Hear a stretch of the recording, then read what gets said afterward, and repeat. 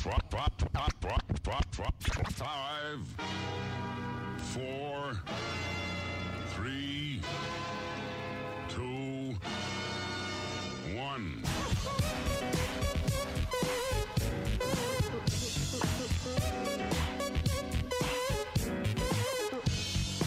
All right, welcome to Three Hawgs and a Mic. My man Limbo Park, Wendell Jones. I'm GT coming to you live. What's going on, fellas? What's happening? Hey man, well I'm hyped tonight. You hyped tonight? I am Wendell? hyped tonight. Let's get it. As long as you push that button, baby, we cool. I know, push that button. That's all we need to know from you. Push that button. It's pushed. We are live and recording tonight. All right, make bro. sure you begin. Well, let's get this thing started off on the thought process about fandom and what's going on around the world. I don't understand the fans, but we personally we've been doing some crazy fan participation, both good and bad, over the years. But help me out, fella. What do y'all think is going on with our fans? I'm gonna go ahead and let Wendell start out, and then I'll bring it on. Me personally, man, I think the world just done went crazy. Period. People think they could do just whatever they want to do, and I don't know where this is coming from. I don't want to speculate and get into something that we said that we wouldn't do, but it just seemed like people seem like they're more entitled, more emboldened to just do and say whatever they want to say, no matter who they affect or whatever. I mean, they're not taking other people's feelings or other people's they're not showing just common courtesy. You know what I mean? It's just like the people on the airplanes, man. They're going crazy on the airplanes. Why? For what? What is the problem? What is the problem with that you can't sit and be sociable, or if you don't want to talk to somebody, put your headphones on. Just there's no reason for all this animosity and all this anger. I don't know where it's coming from. And they're trying to say it's because you've been locked up due to COVID. Hell, I've been locked up. I got pre-existing conditions. I hadn't left the house up until I got fully vaccinated in almost 15 months. I'm not out here trying to whip nobody. I ain't mad at nobody. So what you mad about? I don't get it. What you think, Limbo? Talk to us. I'm kind of agreeing with Wendell there. I mean, people seem like they're entitled, like they can say anything to anyone and don't have any consequences with it. And then when you say something to the wrong person to have a consequence, then you didn't do nothing. See, now you got fans that are throwing stuff at NBA players or whatever, or yelling stuff, and that they, I'm like, if you wouldn't say it at church, why would you say it there? I mean, that's one of my, because if you wouldn't say it at church, why are you saying it now? Why are you doing it? If you wouldn't do it at church, that's always been a good rule to live by in my book, and that would stop some of this foolishness. I mean, because these people around here are really getting ignorant, and I just don't know. Something's in the water, something in the air. Well, COVID was in the air. It ain't no more, I guess. But, Well, we've heard people say things. Limbo, we discussed it in one little memoir that we got going on right now. You talked to some other people. And I haven't shared it with Wendell much, but I hear everything on the field. And you were taught not to listen, but you hear stuff, just like you see things in the stage. I don't know why people feel like they have the audacity to say some of the things that they say. And we all witnessed the malice in the palace. And we saw Maxwell go up in the stands and snack someone's butt. And I'm almost to the point where I'm saying, if you say it, you got to deal with the consequence to it, because it's not fandom anymore. They pushing the limits. What do y'all think? Well, I agree with you, man.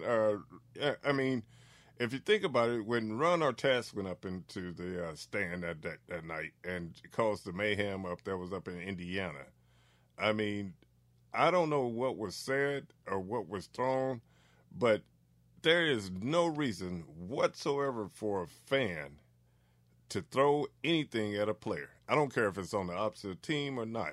I mean, if you don't like the guy, you just don't like the guy. But you don't.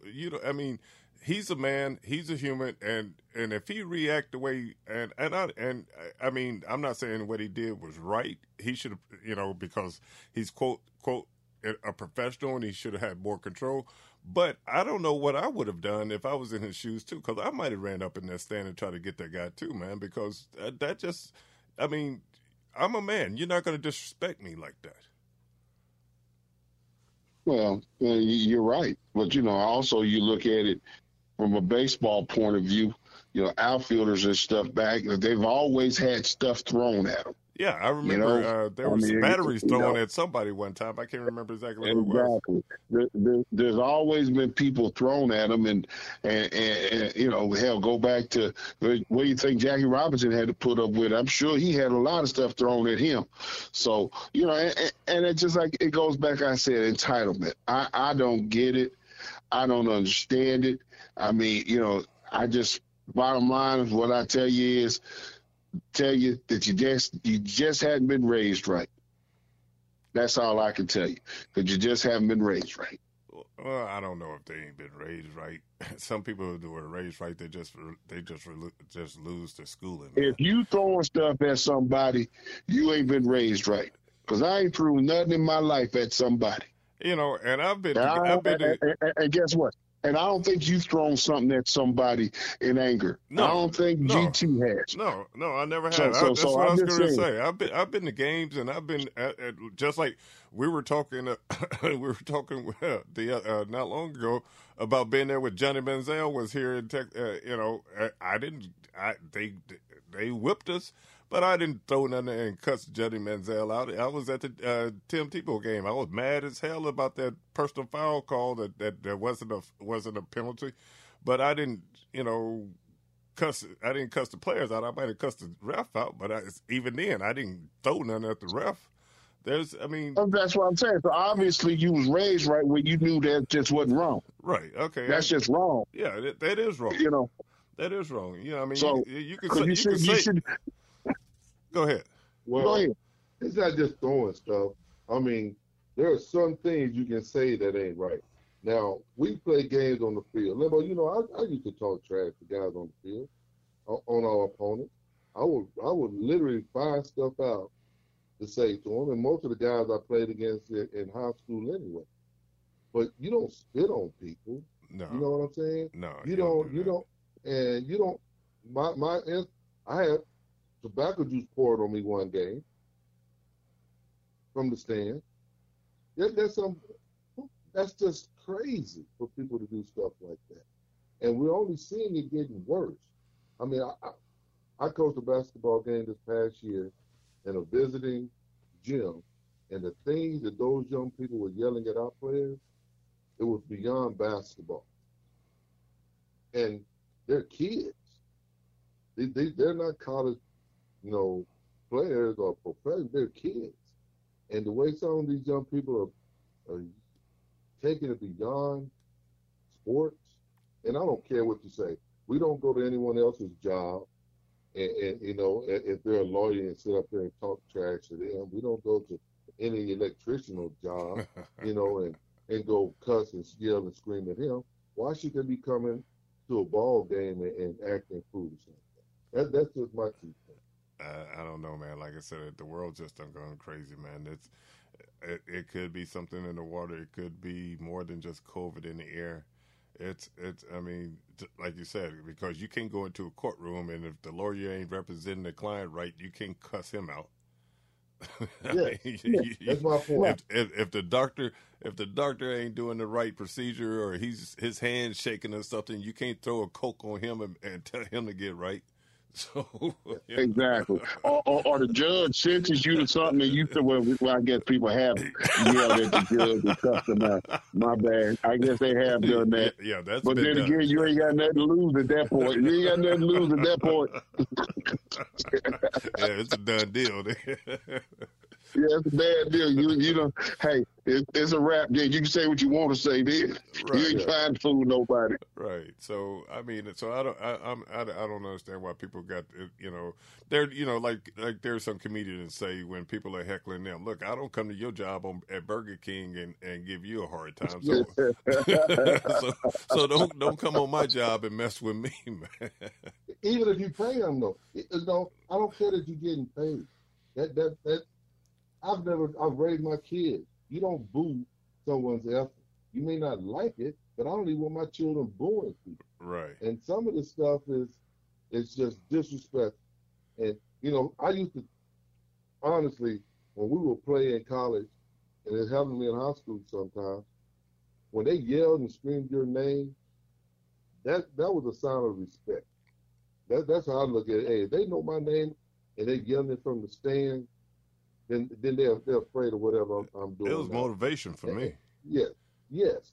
So I get that, but the things that they be saying sometimes, or like you said, throwing nickels and pennies or batteries, spitting on folks and throwing water bottles, that's a bit much. You know, Yeah. or talking about your mom, or talking about your kids, or calling your girlfriend. That's beyond the scope. Yeah. I understand. Listen, here's the deal too. Back in our day, because see, my mama a little bit, you know, she a little bit off. See, so at a game, somebody was yelling about me and cussing me out.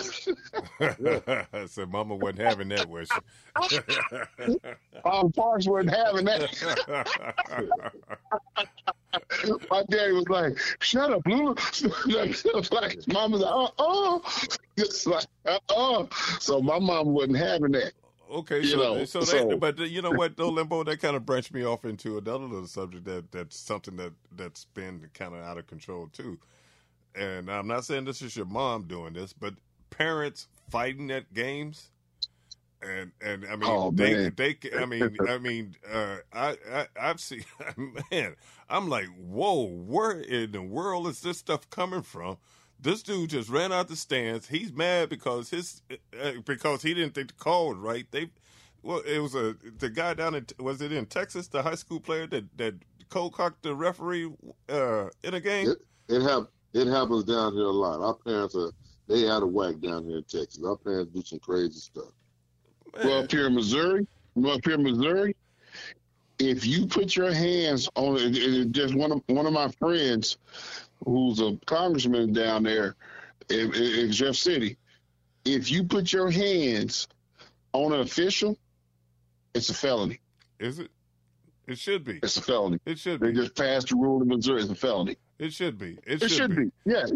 It shouldn't even be, it should be. I stop all that nonsense down in Texas, but y'all got that crazy governor down there too busy going to the border. So, instead of fixing y'all grid down there in Texas. So that's what he should be thinking about doing. All right. I'm texting you something right now, Limbo. Get it done. All right, fellas. That's pretty good right there. But let's go on. We are in the process now of getting one of our former Arkansas Razorback younger brothers to come on with us. Going to be our guest tonight. So Wendell, take us out for a few minutes here, and let's see if we can get our first guest of the night. All right, let's do it.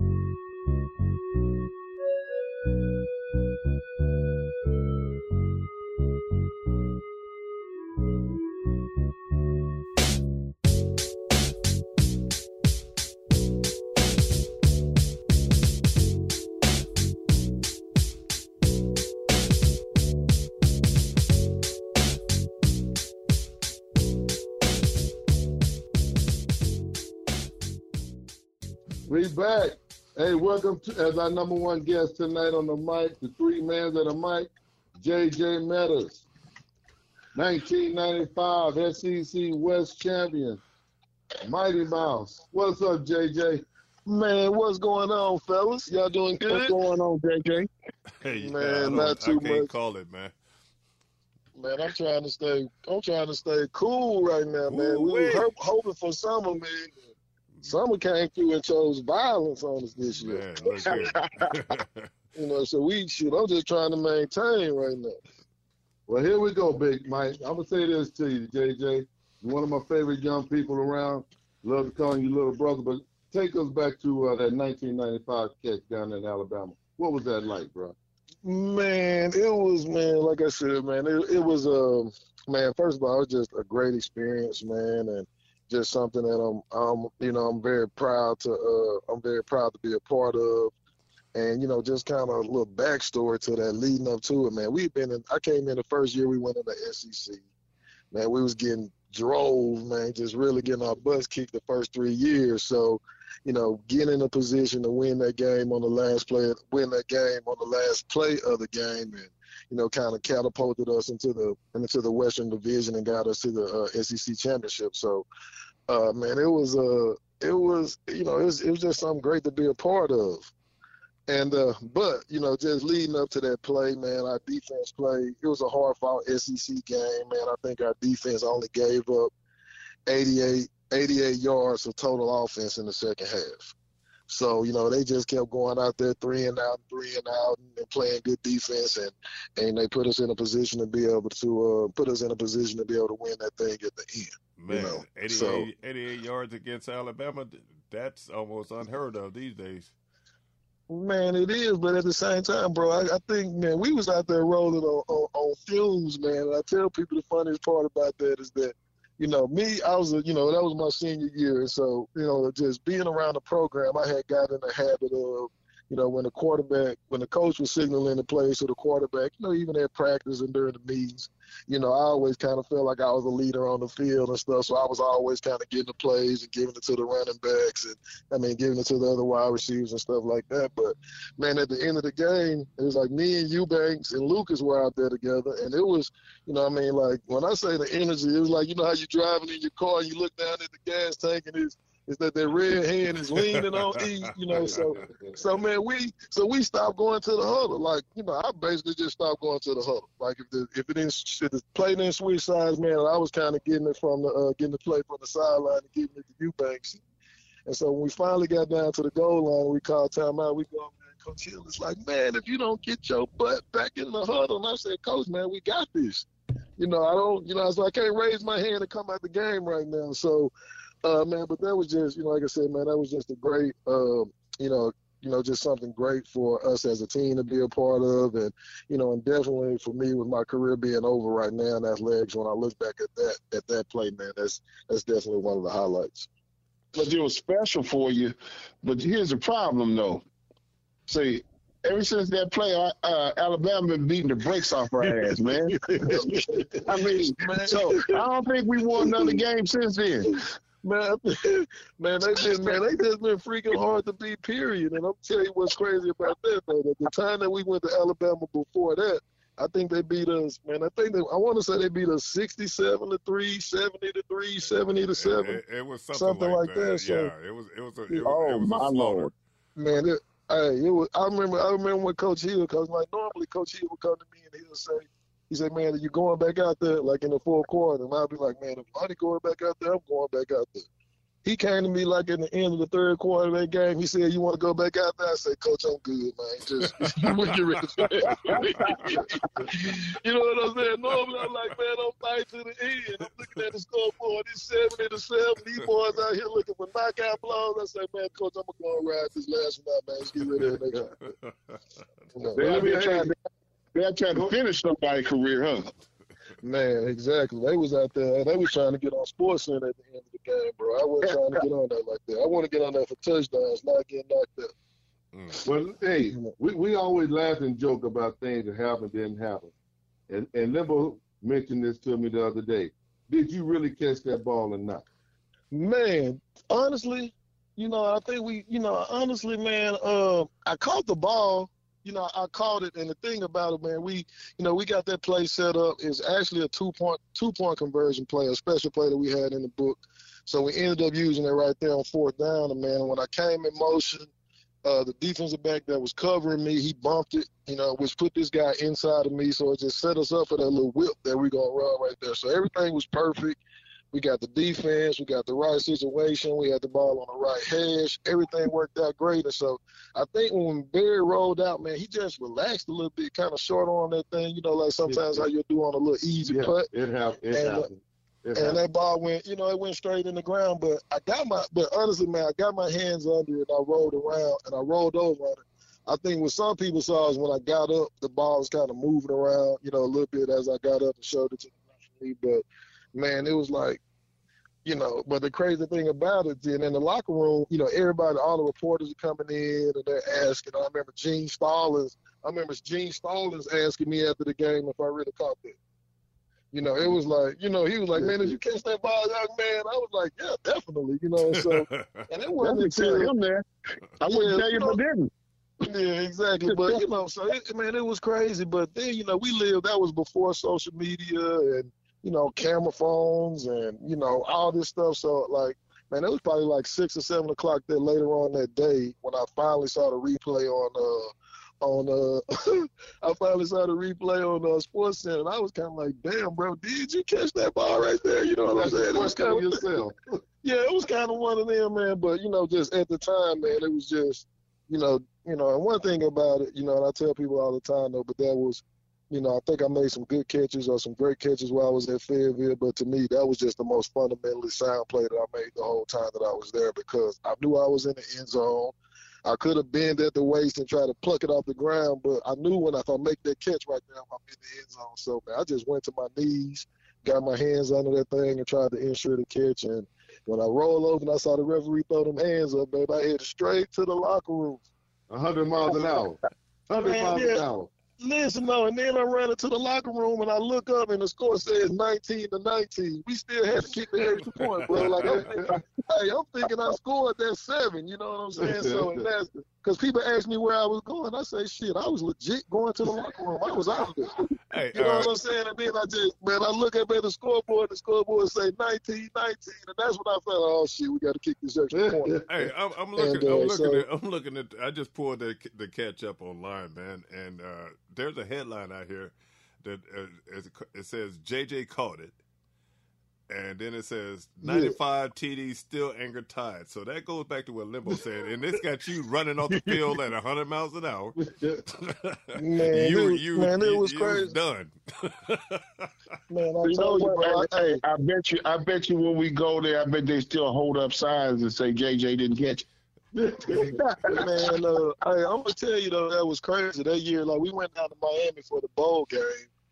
And so me, Anthony Lucas, Marvin Caston, we jumped in and we were in an SUV, man, and we were headed down. We were headed to Miami. We actually were headed to Atlanta to catch a plane to fly down to Miami because you know how you get the bowl money and trying to save money.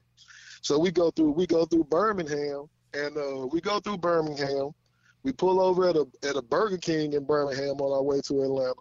And we go in there. We got all of our Arkansas football stuff on, of course. And man, we walked in that Burger King, and the first thing that somebody says, "Boy, you not that JJ Metters guy, are you?"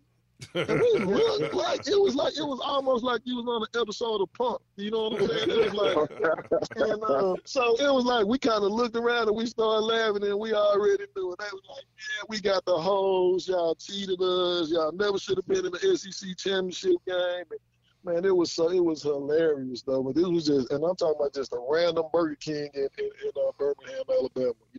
That was just a few months after the catch. But football is real deal in Alabama. So, and you still have people that remember that. Hey, JJ, I'm gonna ask you something, man. We were just talking just a little while ago about how the fans are being unruly in the sports these days. How, I mean, you saw that one where the security guard had to tackle that guy on the NBA court, right? And there's been other instances with fans just doing and saying and throwing stuff at players. Man, what do you think is going on with these guys, man? Man, I think it's first of all, honestly, right now, man, we just live in a society where people ain't got so used to being disrespectful. These Twitter fingers, and they don't, honestly, they don't it's no recourse, or they don't have any consequences a lot of times for doing stuff like that, or they don't feel that they do. Right. Because I can guarantee you, some of these little dudes, they not going to walk up to one of these big NFL players and NBA players just in real life and throw a drink on them or start cussing them out and doing stuff like that. So I think it's that the mob mentality too.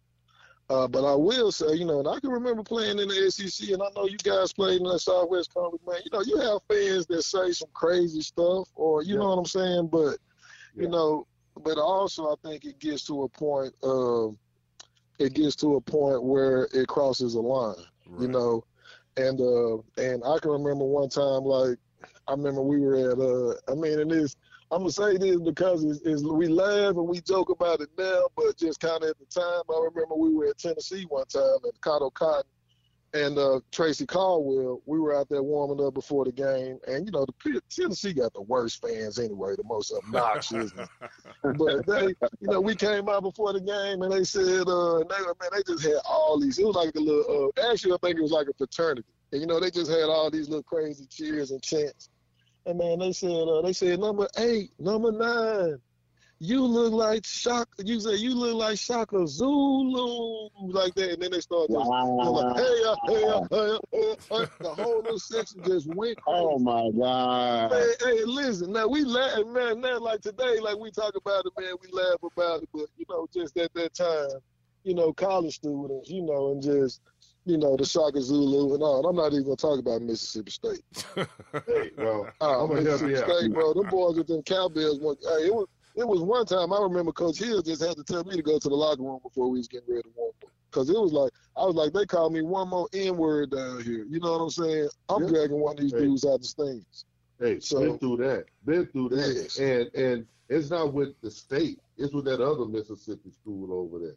That one too. But hey, you haven't did you have the experience of go playing down in Austin? Man, we didn't. We didn't get a chance to play down there. But I'm gonna tell you this though. You can't tell me that them fans are not as Tennessee the worst fans. I'm just saying between Mississippi and Texas, man. Man, we went to go ahead. I'm just saying. Hey, I'm gonna say this to you. Because I used to talk kind of crazy to the fans, especially when they said something to me. I was known for that.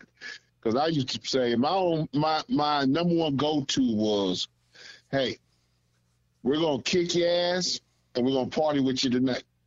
Okay, so don't get mad. That's what I used to say. That was my go-to. We're going to kick your ass and we're going to party with y'all tonight, okay? That's what I used to say to them. Man, I went to... Man, but and you like, but also too is like, but if you're a real dog and you're a real competitor, you really got something about yourself though.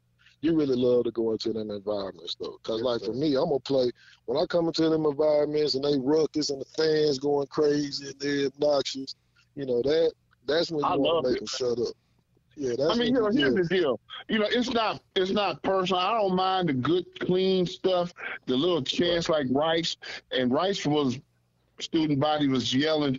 I told them when I was getting the ass kicked, I said, why don't y'all go study? This game, go study. And they said, that's okay. They said, that's all right. They said, that's okay. That's all right. You'll be working for us one day. I was like, dang. Yeah, they're probably right. Yeah, exactly. Exactly. That's pretty cool. But, cowbell calling you the N-word and Shaka Zulu, so that's crossing the line. See, I probably would have went up into the stands. Yeah, exactly. So, man, but I just hate to see that. But then also, too, man, I just, like sometimes like these fans, man, they forget that these guys are people. They not athletes, they're not cattle. They're not animals out there playing. So it's just, man, it's sad. It really is sad, to be honest. And you kind of touched on something too, man. With this age of the social media and everything, I'm a computer guy, so I call them keyboard cowards. Is what I call them, because they'll be behind that keyboard. They will type and say some of the most foulest things in the world, knowing that you can't get to them. And then sometimes, and then when that crosses over into the real world, there's real consequences behind that. And then when those consequences happen to those people, then the athlete, or like we were talking about Ron Artest when he went up into the stand, or didn't Russell Westbrook go try to get up in the stand? Right, several times. Yeah. Tried to get up. Well, several times. I mean, but he's supposed to be, we're supposed to be able to control all that and stay in control. But like you said, we're human just like everybody else. After so many times, it's gonna get to the point where, hey man, look here, I don't have enough. You know what I'm saying? And so yeah. Here's what makes me upset is when they try to find them. Yeah. Like they find them for someone else's discrepancies. That what pisses me off. Right. They gotta have some kind of control. Yeah. That's what the league is trying to do. But let me say this, JJ, you are a second generation Metter to go to the university. Talk about what it was like growing up in Louisiana and going up to Fayetteville. Well, man, first of all, if you guys know my Uncle Johnny, man, and Uncle Johnny, man, and I'll say this first of all, man, I come from a football family. My granddad was a hell of a football player, man. He had 7 boys. All of those guys were heck of a football players, but to this day, Johnny Meadows was just the best football player ever in our family. He was Louisiana. He was Louisiana Player of the Year when he came out, all Southwest Conference performer at University of Arkansas. So I grew up walking around the house, seeing his pictures, seeing his awards, all over my grandmother's house. So I was well aware of what it meant to be a Razorback. But then also too, man, we just came out of a football factory pretty much.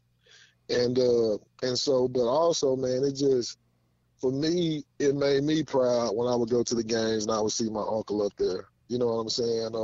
When I would see people come up and they would see him and us together and they would be like, want to take our pictures. And, so, man, it was just great for me, great for my family. But also, man, even with that, that's still that's a heavy load to carry when your uncle, everybody in North Louisiana who knows anything about football knows those Meadows boys and they know Johnny Meadows. So, man, I definitely wanted to come up there. I wanted to leave my mark. I always wanted to perform at a high level, and I really wanted to when my uncle and my grandfather were in the stands. That was real important to me. Well, hey, let me ask you this question because, your team in '85, when y'all played in the SEC championship, y'all had some dogs on that team, man. That '95 team, man, was loaded. That '95 team, y'all had some dogs. Okay, man, we did, and I'll tell you what, like most of us on that team were the '95 team. We had some great seniors, but I'll say offensively, 2 players that we had that came on that year that really made a big difference. I think the first one was my guy Madre Hill. He stepped into the starting lineup as the running back, man. I think people always remember Madre for that speed, man, but the dude was just a straight freaking workhorse. Like, he would get out there and he would carry that ball 25 times, 30 times. I remember we played Auburn on Halloween night, which kind of set us up to kind of, that's when we became Alabama. We say we was Alabama State champs after winning that game because we beat Alabama and Auburn in the same year. But the guy went out there and rushed for 200 and carried the ball 35 times in that game. So, man, he was just a hell of a player, man, a home run hitter. And then Anthony Lucas.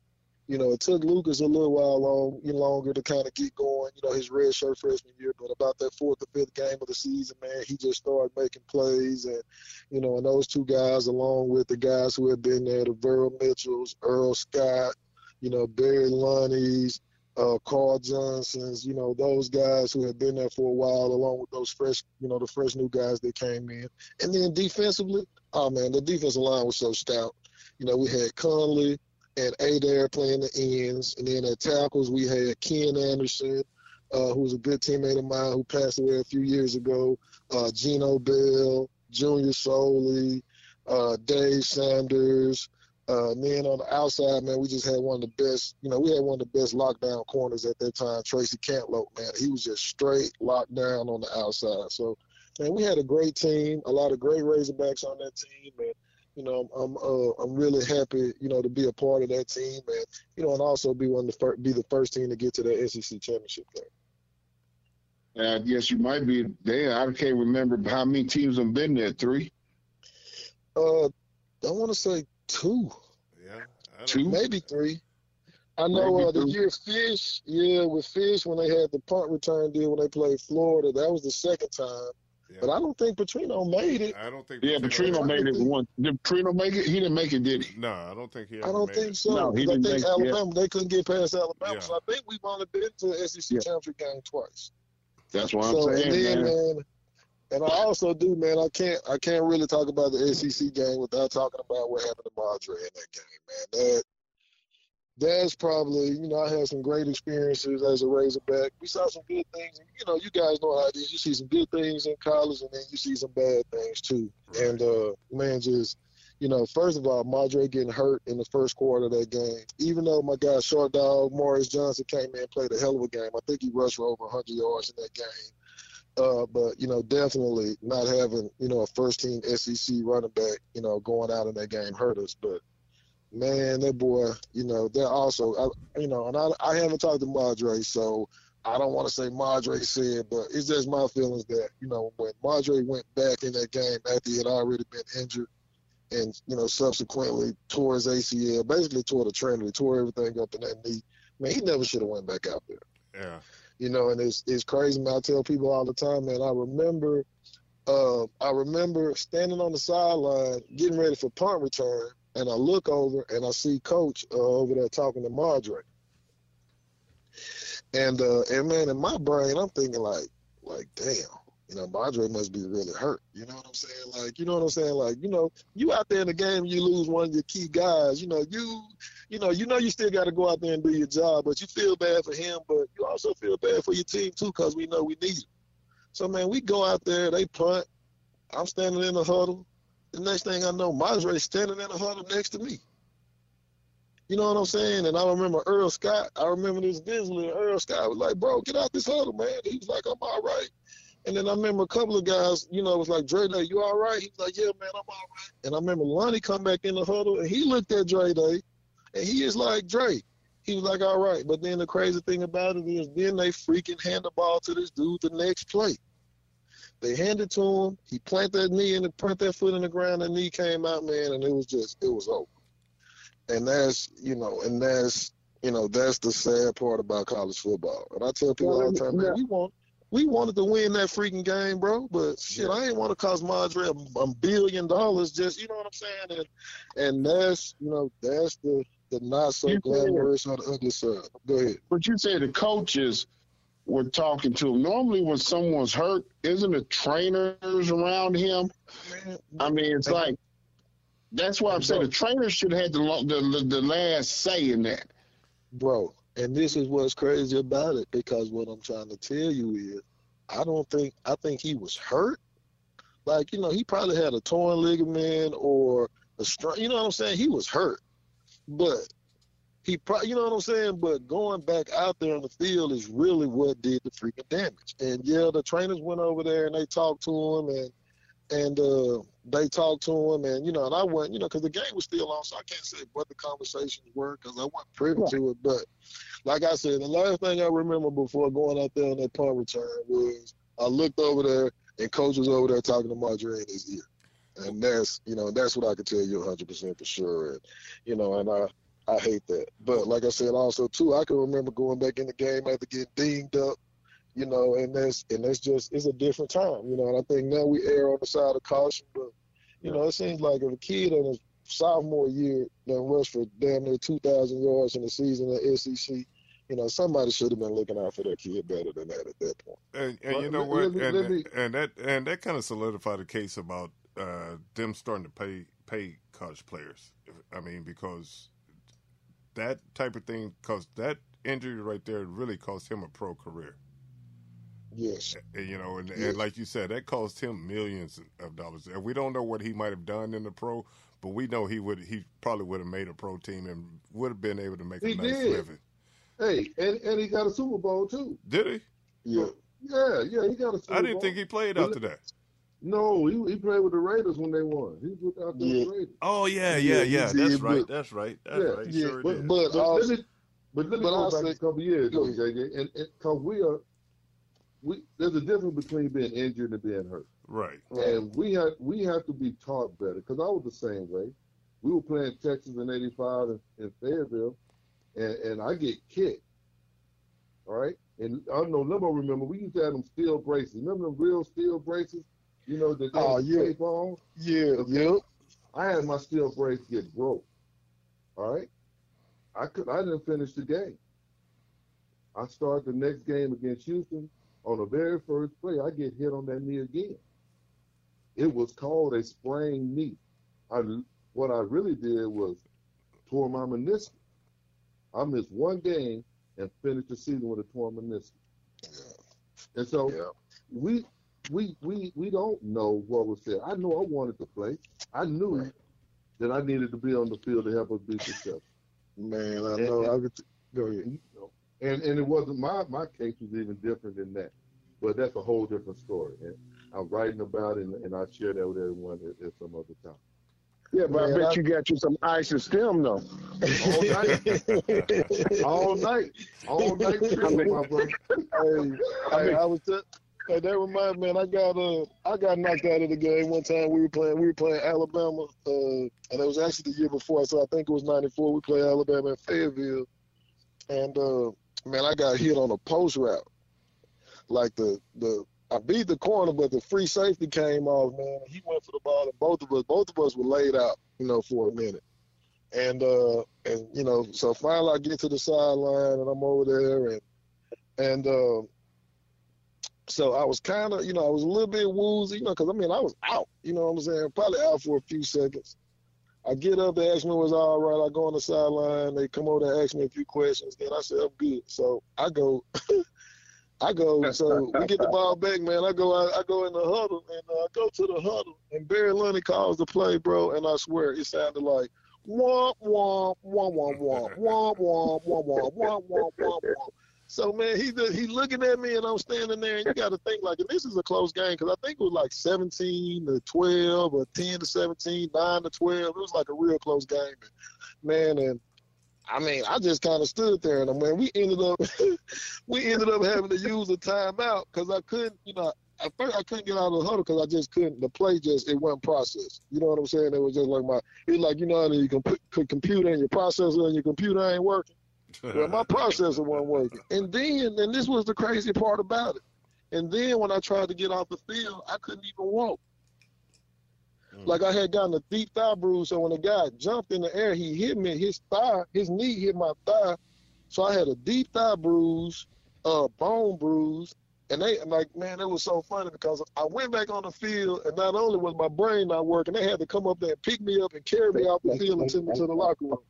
And it was like, and even my dad was like, "How the hell did you even get back on the field?" I was like, "Man, I don't even remember going back out there." I just remember Barry looking at me looking at the sideline and saying, "Come get this dude, man. Something wrong with it."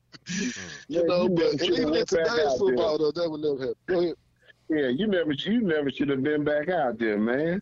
Man, never. No, he'd have been in that 10 on the sideline these days. That'd have been a concussion protocol. Man, they would have took my helmet and hid it. Yeah, you know exactly. Well, so that's the good thing about now. They got independent people over there. Right. That make sure that you don't go back in, because at a certain point back when we all played, it was like get you some smelling sauce and get you back out there. Hey, man, I can guarantee that. The coach used to tell us what they used to tell us. You just got your bell rung. You all right? You got your bell rung, yeah. You all right? And here's the deal. They give you the smelling sauce, get you back in the game, and when you get back to Fayetteville, you're going to get ice and stem on the top of your head and everything. Because that's the biggest cure-all I ever seen. I swear to God. It's like the new elixir. JJ, I'm kind of upset that they still was using ice and still on you guys. hey, Lembo, that's just like the old folks giving us castor oil for everything when we were growing up. Yes. That cod liver oil. Yes. It's like your grandma used to rub Campo for Nick on Oh there. my God, I forgot all about Oh, Hey, that. come here with yeah. that Campo for Nick on it, man. You be all ashy and everything. Man, that Campo for Nick work for everything, Yeah, it bro. did. Yeah, it Bug did. bites, whatever. Put Yeah. that on there. You know what I'm saying? So, But man, but I think also too, man, like I'm sure everybody on this podcast done played. It wasn't no concussion protocols, bro. nah. Nope. You probably No. done went back in games and played with concussions, and I know I done gone to practice on a Monday, still suffering from a concussion from the week before, bro. Yeah. You I know I what I'm did it, and it was well like this. I know I had a concussion, but you know what? My name wasn't a running back or some other people that people want to play favorites with.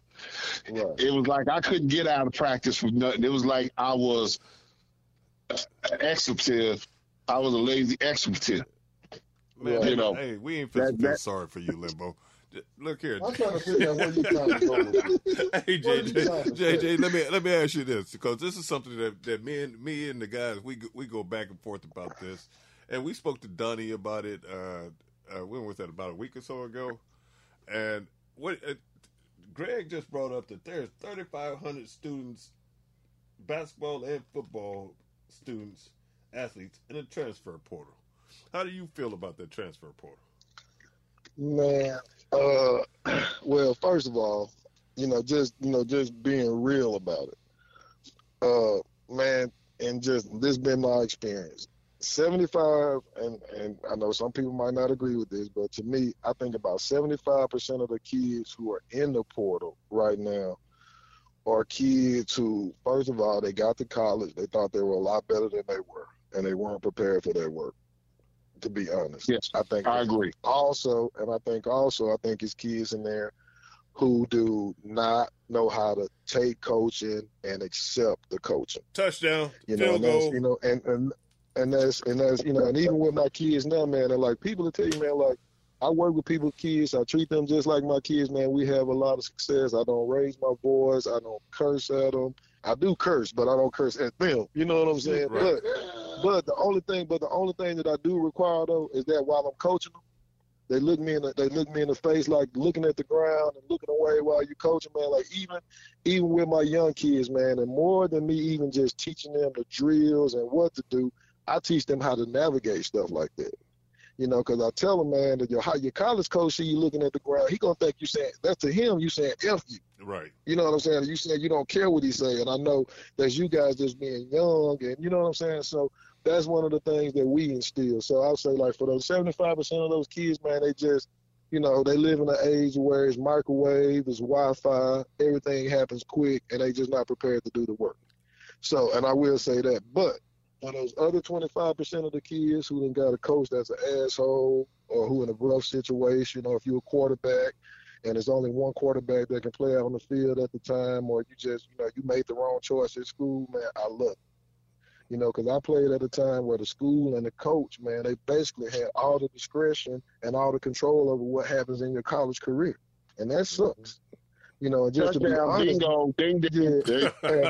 I can, and I'm gonna be honest, like, and this, but I look at it both ways because, man, I swear, I'm glad that I finished my career at Arkansas.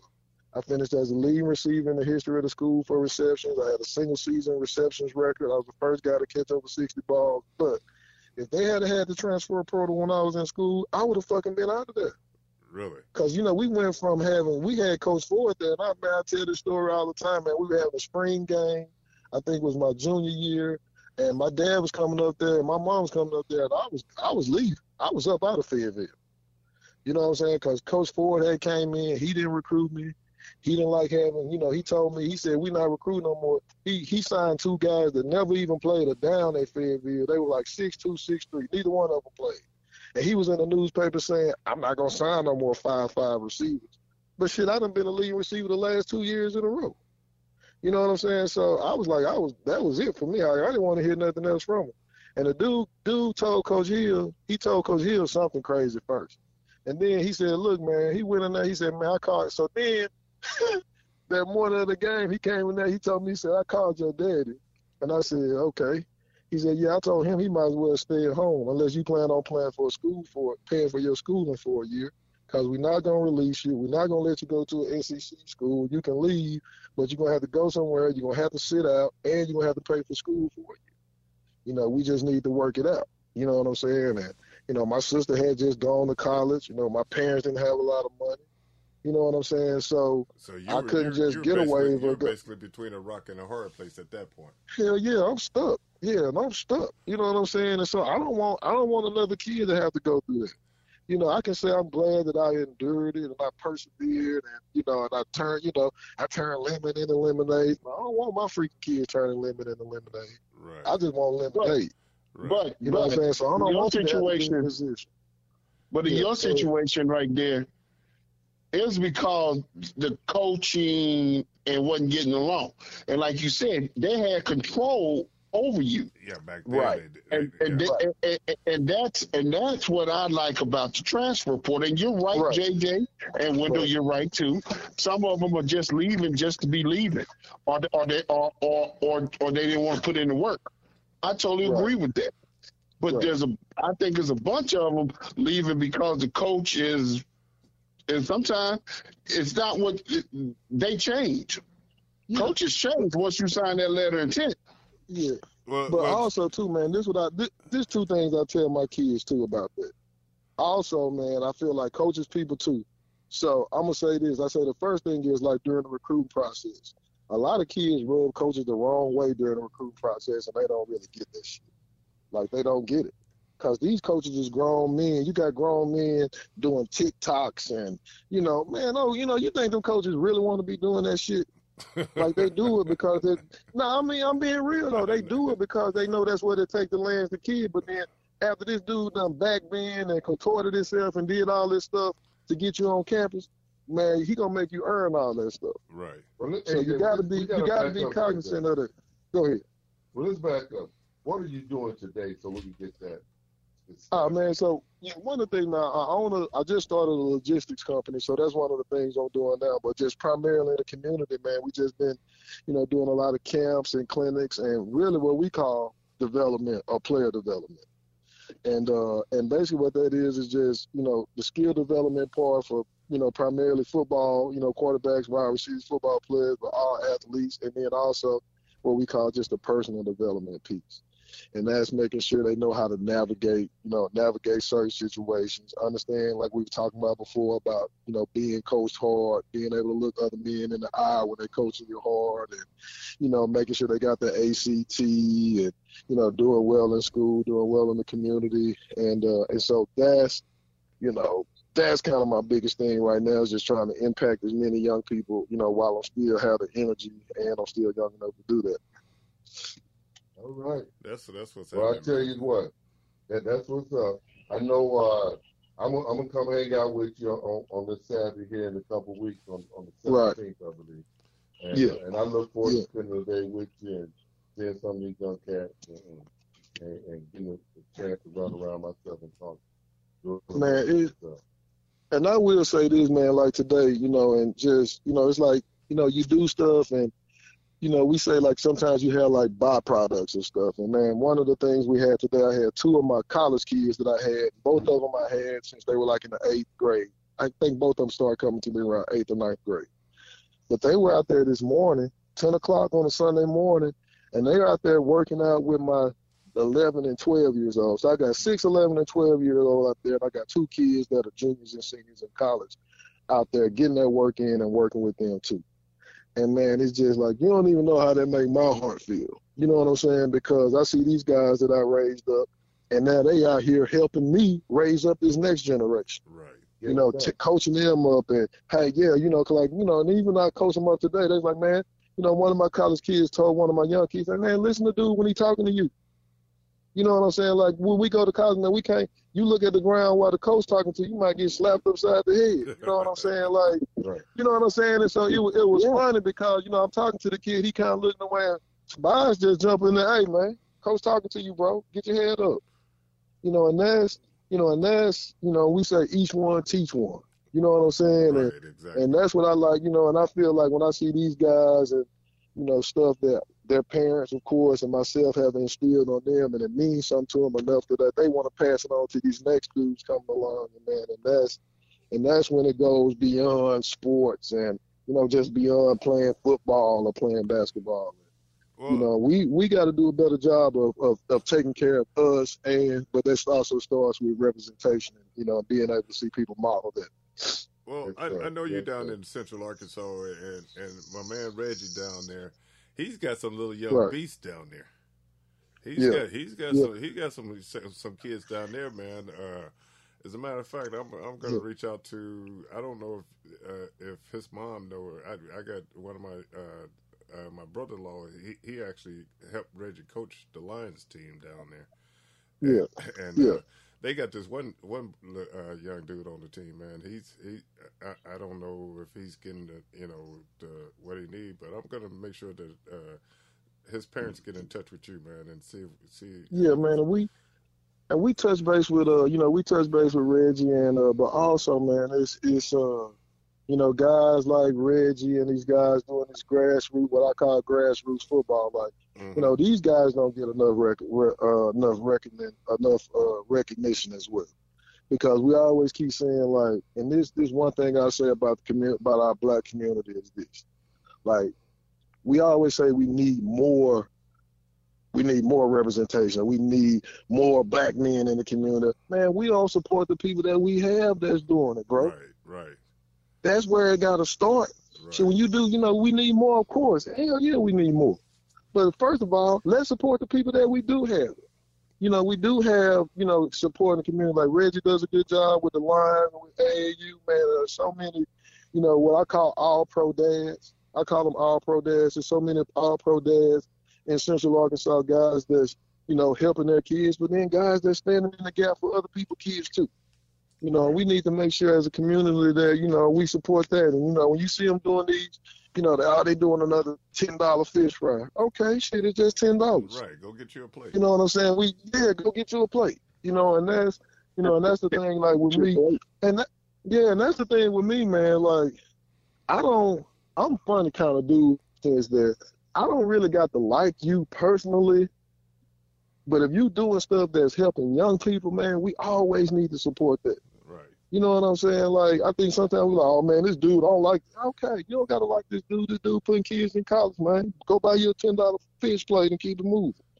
Right. And that's, you know, and I think that's the thing that, you know, we all see. All of us are involved with coaching and involved with young people. And you know, we just got to do better. Yeah, I agree. Especially with kids that what they call it, and I hate to use this term, but it's what they call at-risk kids, underserved. Yeah.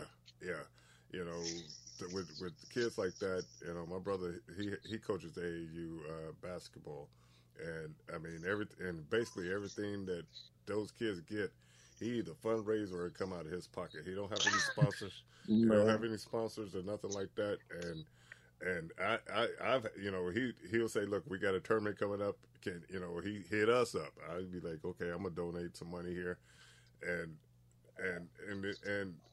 he's been doing it for 15 years now. And and I mean, and a lot of his kids, they don't go to they might not go to D1, but they do make it to college. You got a lot of them go, you know, going to college, and you know, he makes, you know, it's rewarding to see that. You know what I'm saying? It's rewarding because those kids could be in prison or in a grave right now.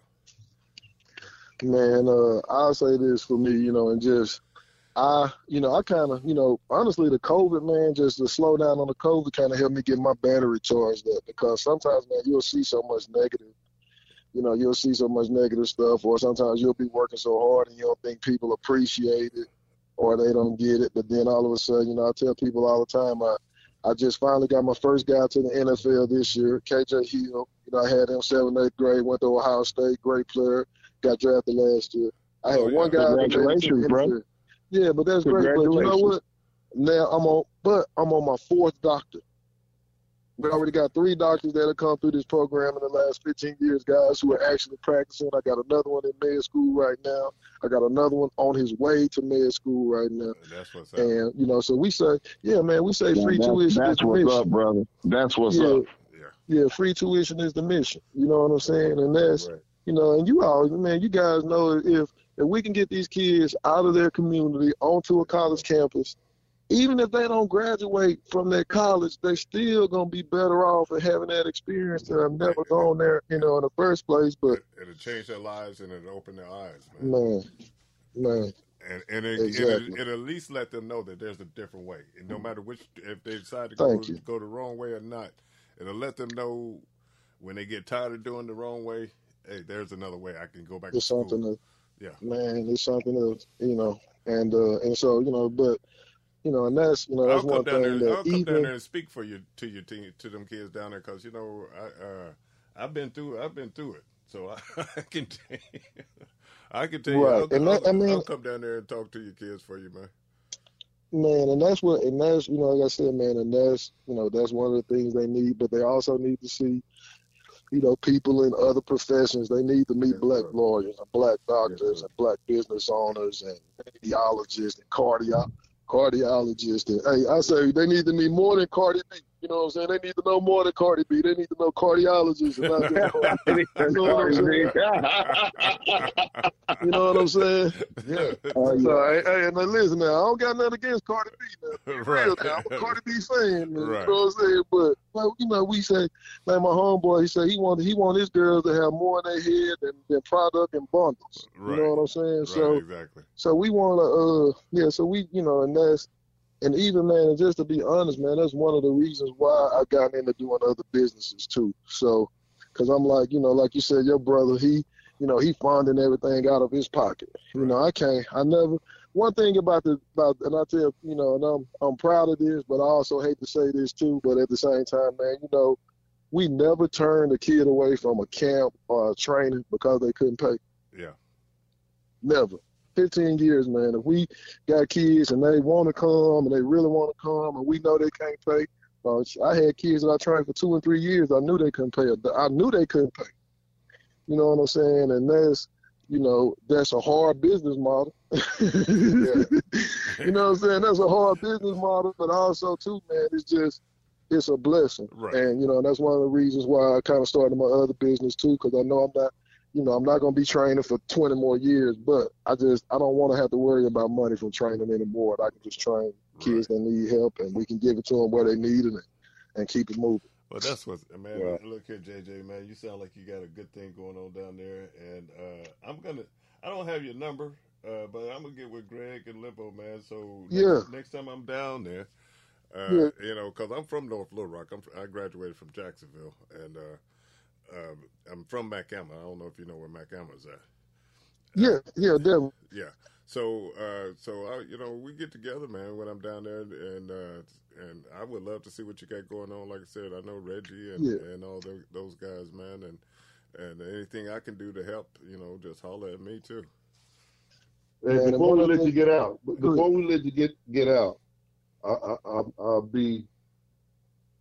it'd be bad for me not to mention your 3-time national champ as a trackster and with the passing of Coach McDonald. How are you dealing with that? So we mentioned the coach. Yeah, man, it's sad, man, and I always say that he, for me, as far as coaching, personal development, doing a lot of the stuff I do now definitely comes from. Man, he's first of all, just a great guy. I don't think all the time that I've known this guy, I heard anybody say a freaking bad word about it, didn't like John. And that's, and even in this day of age, that's, you're going to have some haters, you know what I'm saying? But even guys in the track he coached against, man, he's so well respected, a lot. And his.